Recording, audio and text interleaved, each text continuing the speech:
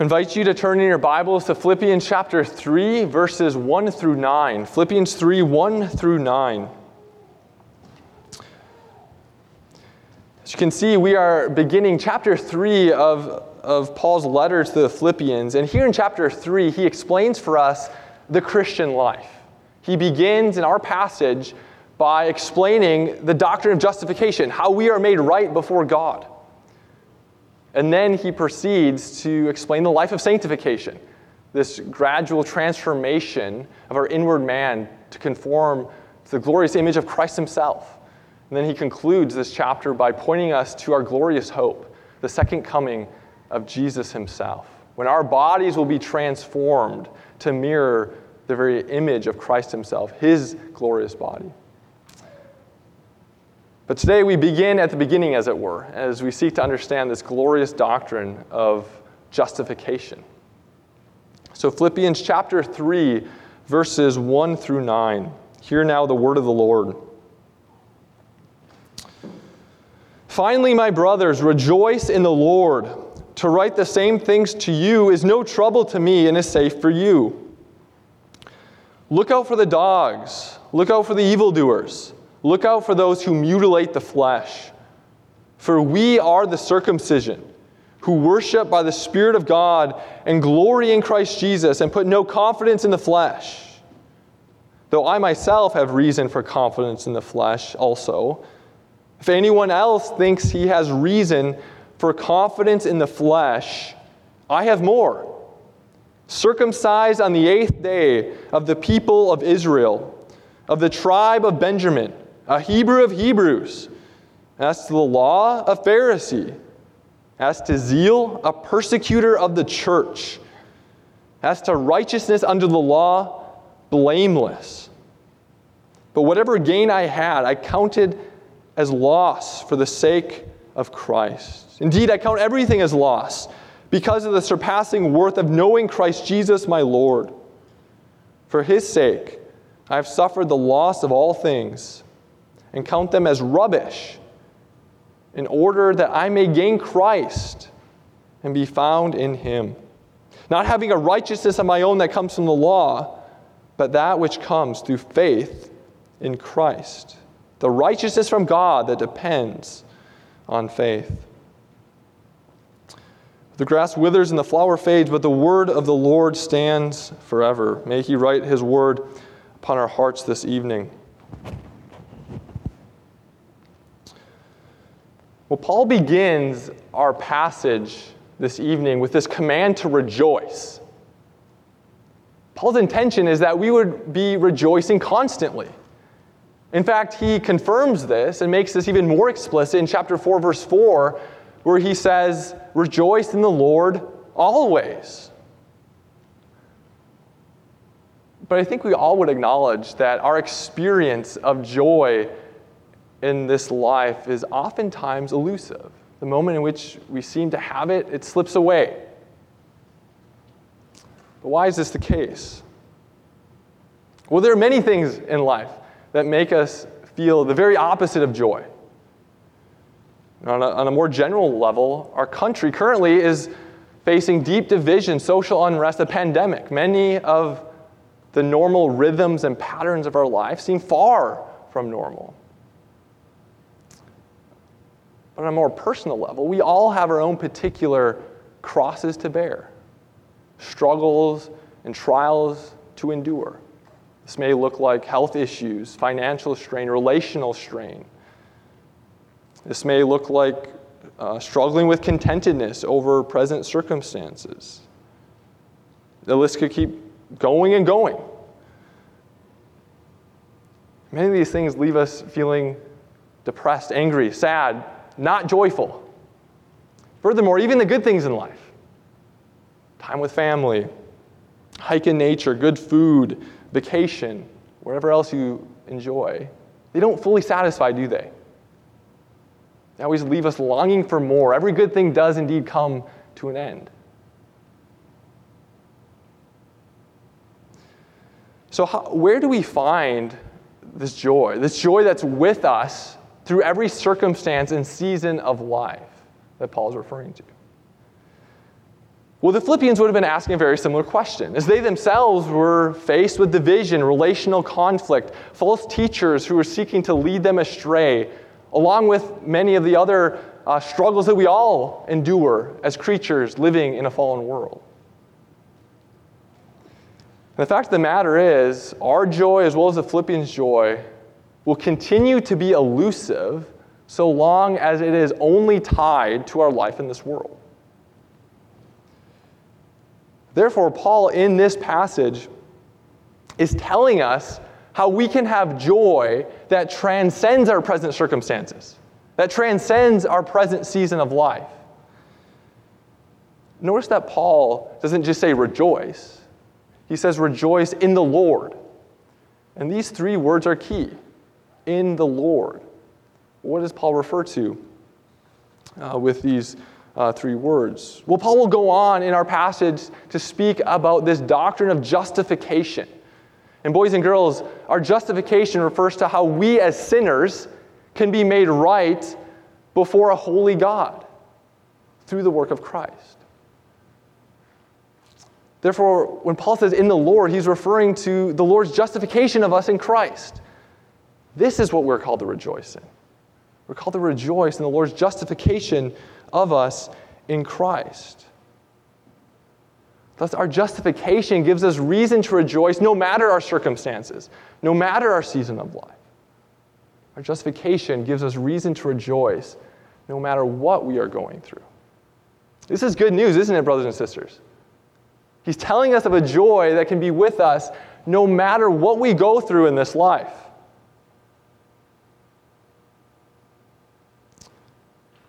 This is true. The important question then is, how do we attain this joy of our justification? How do we attain this joy of our justification? Well, Paul tells us in this passage that we need to do three things in particular, and the first of which is we need to look out for the enemy. We need to look out for the enemy of our joy, of the joy of our justification. Now, if you look with me in your Bibles at verse 2, Paul says in quite strong terms, he says, look out, or you could even say beware. He's telling the Philippians to look out for false teachers. These Judaizers who were in Philippi, he's telling them to beware of them. Now, Paul describes these individuals in verse 2 by using three terms. And these three terms that Paul uses are steeped in irony. And these terms tell us that the false teachers were trusting, they were looking to themselves for their justification. They were looking for themselves for this joy that only God can provide. So the first term that you see that Paul uses to describe these false teachers is this term dogs. He says, look out for the dogs. Now, the Judaizers were those who trusted in their own lineage. They claimed they prided themselves in being pure Jews, tracing their lineage all the way back to the forefathers of the faith. And they would look down upon the Gentiles, the mutts, as it were. In fact, they would use this term dogs to refer to the Gentiles. But Paul, as he says elsewhere, tells us that the true seed of Abraham are not those who can trace their lineage back to him, but those who profess true faith. Therefore, Paul says these Philippians who don't have the esteemed lineage, but have faith, they're the true seed of Abraham. And these Judaizers who may indeed have the pristine lineage, but don't have faith, they are the dogs. They are the mutts, as it were. Paul's flipping this term on its head as he describes them as dogs. Well, the second term that Paul uses to describe these false teachers is evildoers. They're evildoers. Again, these false teachers were trusting in their own law-keeping. They prided themselves as being meticulous keepers of the law. Again, Paul turns this term on its head as he calls them the evildoers, something they would be astounded by if they heard. Because every human work, even the best work in this life, is tainted, corrupt, imperfect with sin, cannot even for a moment stand before God's righteous judgment. This last term that Paul uses to describe these false teachers, he calls them those who mutilate the flesh. Now again, we see that these Judaizers, these false teachers, were trusting in their circumcision. Again, something that related to what they did. But they forgot that what really mattered is having a circumcised heart. In a similar way, we don't trust in our baptisms in themselves to wash away our sin. Rather, our baptisms point to being washed by the blood and spirit of Jesus Christ. The Judaizers forgot about the symbolism. They forgot about what circumcision ultimately pointed to, and they were trusting in the physical act itself. Therefore, Paul compares them to pagan religions, whose members lacerate the flesh. Well, now in verse 3, Paul tells the Philippians that they are the true people of God. They are the justified, the saved.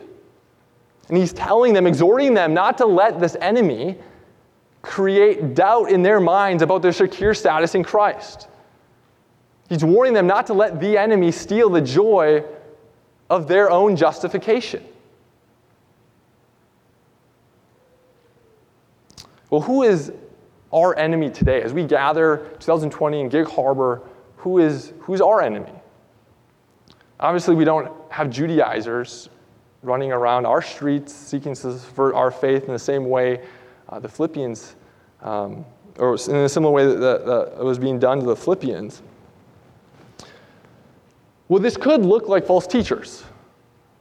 Every age of the church struggles with false teachers. And many of us here may have been negatively influenced in the past by false teachers, wolves in sheep clothing. So we always need to be on guard for those who seek to add to the basic message of the gospel.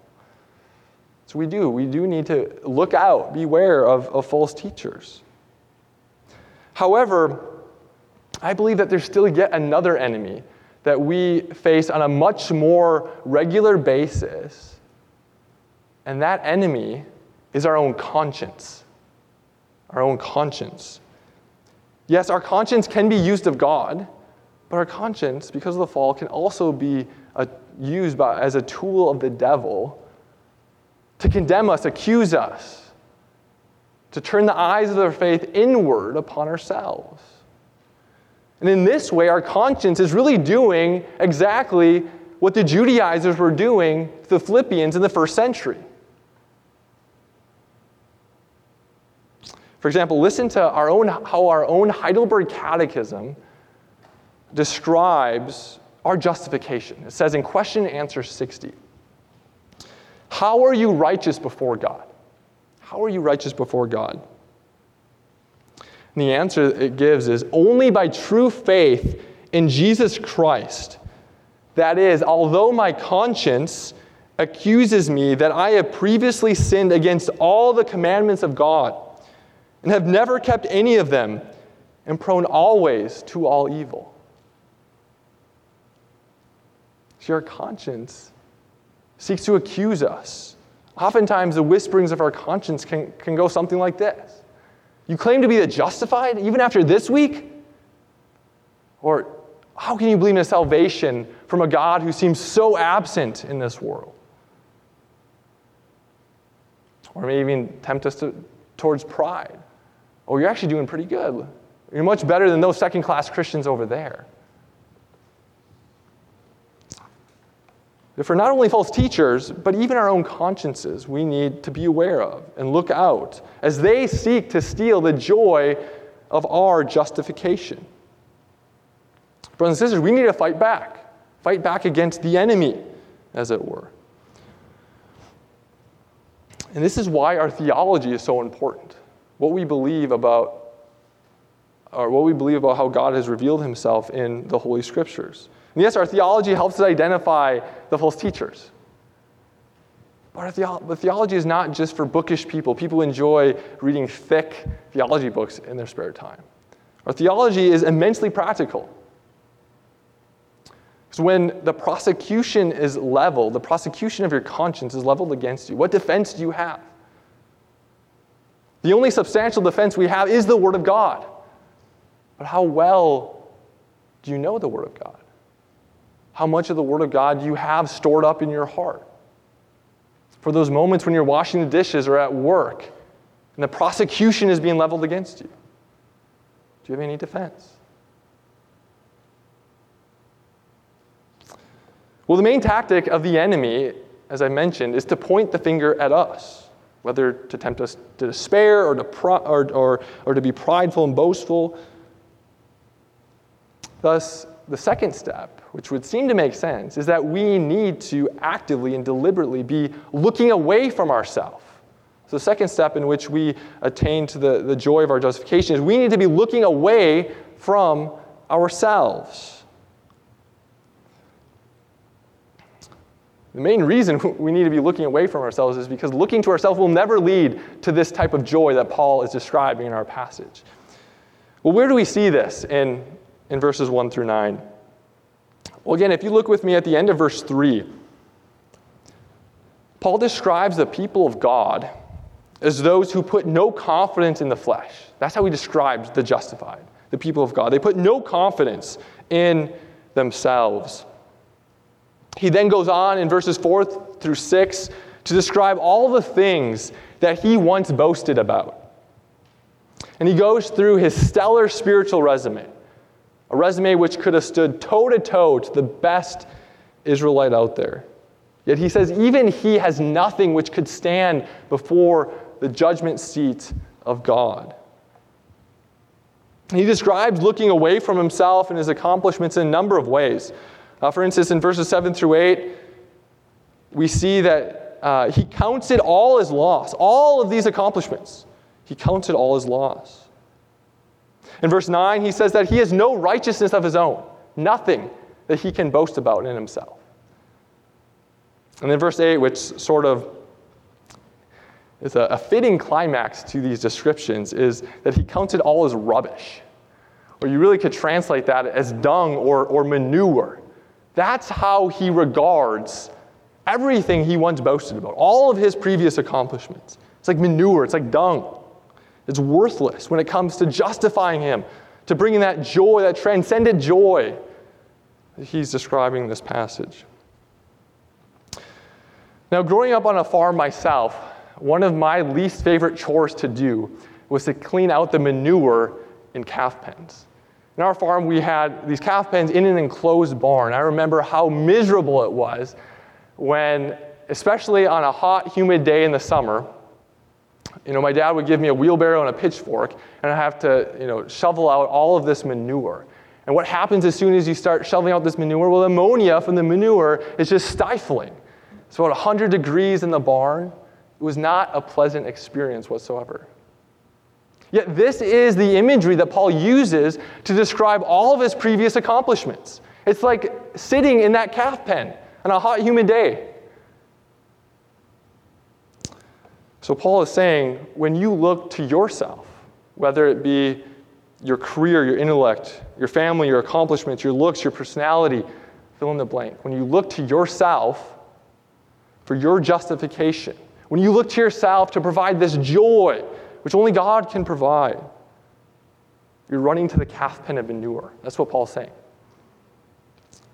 And to be even more specific, I think Paul's saying that there's really only two options for you, two calf pens that you can run to. So you have the calf pen of pride, when you look to yourself, you become boastful and prideful. You look down upon others, much like the Judaizers did, thinking that you can actually obey the law, thinking that you're actually a pretty good person. But this does not lead to joy. Why? Because pride is inherently competitive. Pride's only satisfaction is from being better than others, having more than others. And there's no end to that road. There's no satisfaction when you go down that road. That's why oftentimes some of the most wealthiest people in this country are some of the most miserable people, because they realize that there's always more that could be had. Now, obviously, the second calf pen of despair, which would be the elder alternative, when we actually look within ourselves and see our utter sin and misery, We're not just comparing ourselves to other people, but before God's righteous and holy law. That, of course, is not a place of joy.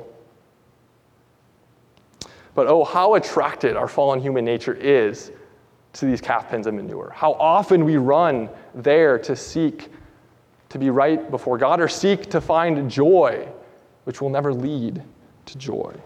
Therefore, Paul wants us to deliberately, to actively be looking away from ourselves. Well, so far, I haven't really told you how we actually attain to this joy of our justification. We have to look out for the enemy, and then negatively, we have to look away from ourselves. Well, how do we actually find and attain this joy of our justification?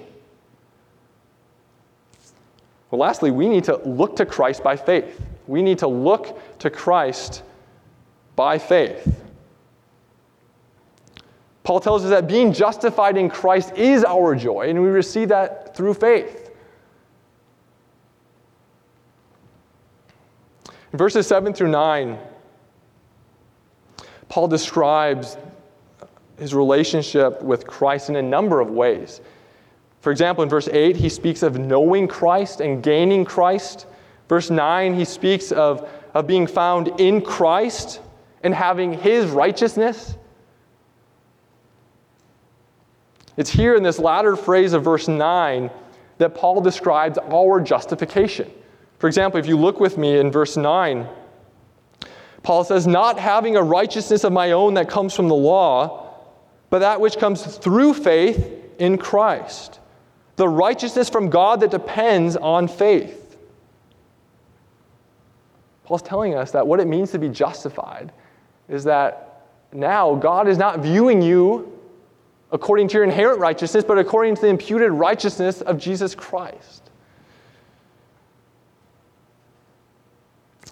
He says when we look to Christ, we receive this free gift of righteousness. And Paul says that the looking to Christ is an act of faith. The looking to Christ is an act of faith. He says this explicitly in verse 9, through faith in Christ. This faith is the key that unlocks for us the door of the joy of our justification. It's the key. Well, what is faith? Of course, faith, according to this passage, is very important if it's unlocking that door. What is faith? There's a lot of ways we could describe faith, but I think fundamentally, what faith is, it's believing that Christ lived and died for you. For you. That's key. He didn't just live and die for some people out there, but he did it for you. So brothers and sisters, do you believe that? Do you believe that when Jesus was hanging on the cross, he was thinking not just of a generic sum of people out there, but he was thinking of you specifically. He was thinking of your own sins and struggles and temptations as he was paying for your sins. Do you believe that what motivated him to get up each and every day and perfectly obey God's law was to provide you specifically with a righteousness that you could never provide? Think of a particular sin and struggle that has plagued you even this last week. Do you believe that when Jesus was tempted with that very same sin and struggle, he was thinking of you as he perfectly obeyed God's law in that matter so that you wouldn't be condemned for your sin? Do you believe that Christ lived and died for you? Boys and girls, do you believe that Jesus died for your sins? The Bible is very clear that Christ didn't just die for adults, he died for children too. He's a God to us and to our children. Do you believe this for yourself?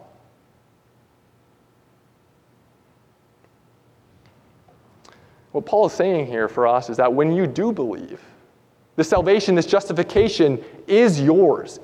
And it's yours on the sunny days, it's yours on the stormy days. It's yours when you seem to be walking through the valley of the shadow of death. It's yours when you seem to be walking on the mountaintops. Therefore, because this is the case, we have reason to rejoice no matter what we are going through, because our justification is final. It's secure. It's not going anywhere.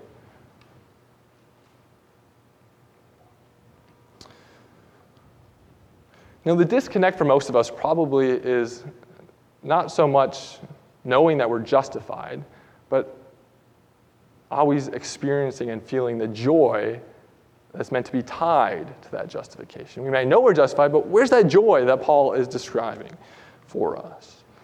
I think it's important to distinguish between joy as an emotion and joy as an act. Obviously, our emotions wax and wane. They go in and out, and oftentimes we have very little control over what we're feeling at a present moment. But we can choose to pursue joy in our thoughts and our words and our deeds. And this is, I think, true of really all virtues. For example, take fear and courage. We oftentimes can't control when the feeling and emotion of fear overwhelms us. But by the power of the Holy Spirit, we can begin to control our proceeding actions, our thoughts, our words, and our deeds. And the more we decide and choose to live courageously, the more we become a courageous person. So yes, our emotion and feeling of joy is going to wax and wane. But we can choose to pursue an attitude of rejoicing. We can choose to pursue joy in our thoughts, words, and deeds. Well, how do we then pursue this joy? How do we seek this joy of our justification? Well, we repeatedly fix our minds on the source, the ground of our joy, which is our justification. We think about it, we speak about it, we live as if it's true. But how often we forget. We forget our most important part, the most important part of our identity, the most important part of who we are. We so often forget this. A few weeks ago, I read an article in the Wall Street Journal about a South Dakota man who was living in a county that had about a 50% poverty rate, and I think he was in his late 20s. His house had recently been repossessed. He was living in his camper. I believe he was a farmhand, and one day he bought a lottery ticket, and it was the winning ticket. And he found out he was about to receive $232 million. And he went on to, I think this was 11 years ago, he went on to buy 2,000 acres, built 4 ranch homes. And the point of the article was he was now putting this ranch on the market for $42 million, which is a South Dakota record. But the point of this illustration is imagine that man's elation, the moment when he found out that he had the winning ticket. He was about to receive $230 million. This was going to drastically change the outcome of his life, his family's life, his extended family's life. He would have been elated. Put yourself in his shoes. Brothers and sisters, that's just a sum of money. We as the justified have infinitely greater blessings than that. We have an everlasting inheritance, a new creation that Paul says no human being can even begin to comprehend. That we've been taken out of God's wrath and condemnation. We're adopted into his family. We've been given the down payment of the Holy Spirit. We are the justified. But how often we forget who we are. I believe this is what the psalmist was getting at when he says, "You have put more joy in my heart than when grain and wine abound."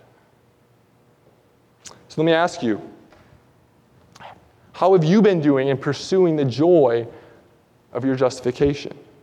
Do you fix your minds upon it? Do you speak about it throughout your day? Do you live as if it's actually true? Do you live as if you're that South Dakota man about to receive that check? Well, even the most disciplined among us still need to be reminded of this glorious reality. We need to be reminded to fix our minds upon it. This is part of the reason why we have the body of Christ, the local church. This is one of the reasons what makes the church unique. Every other institution, every other affiliation you might belong to only has a fleeting joy. A joy that's dependent upon the front page of the newspaper. But it's at the church, when we gather together as the saints, we are reminded of a joy that transcends our life in this world, that's with us no matter what we are going through. So when we gather together, are we merely rejoicing in what the world's rejoicing in? Are we merely being depressed about what the world's depressed about? Or do we seek to remind our fellow pilgrims of the joy of our justification that transcends our present circumstances as we look forward to the hope of our heavenly homeland? Well, in a few moments, we will turn to partake of the Lord's Supper, which is one of these reminders for us. It's a reminder of the joy of our justification. In fact, it's the joy of our justification made visible, tangible to our senses. It looks forward to that hope that we have of the marriage supper of the Lamb, when we will inherit the new creation, that inheritance that Paul says no human being can comprehend in this life. I will conclude as the Apostle Paul began this passage, saying, finally, my brothers and sisters, let us rejoice in the Lord, in the Lord's justification of us in Christ. Let us pray.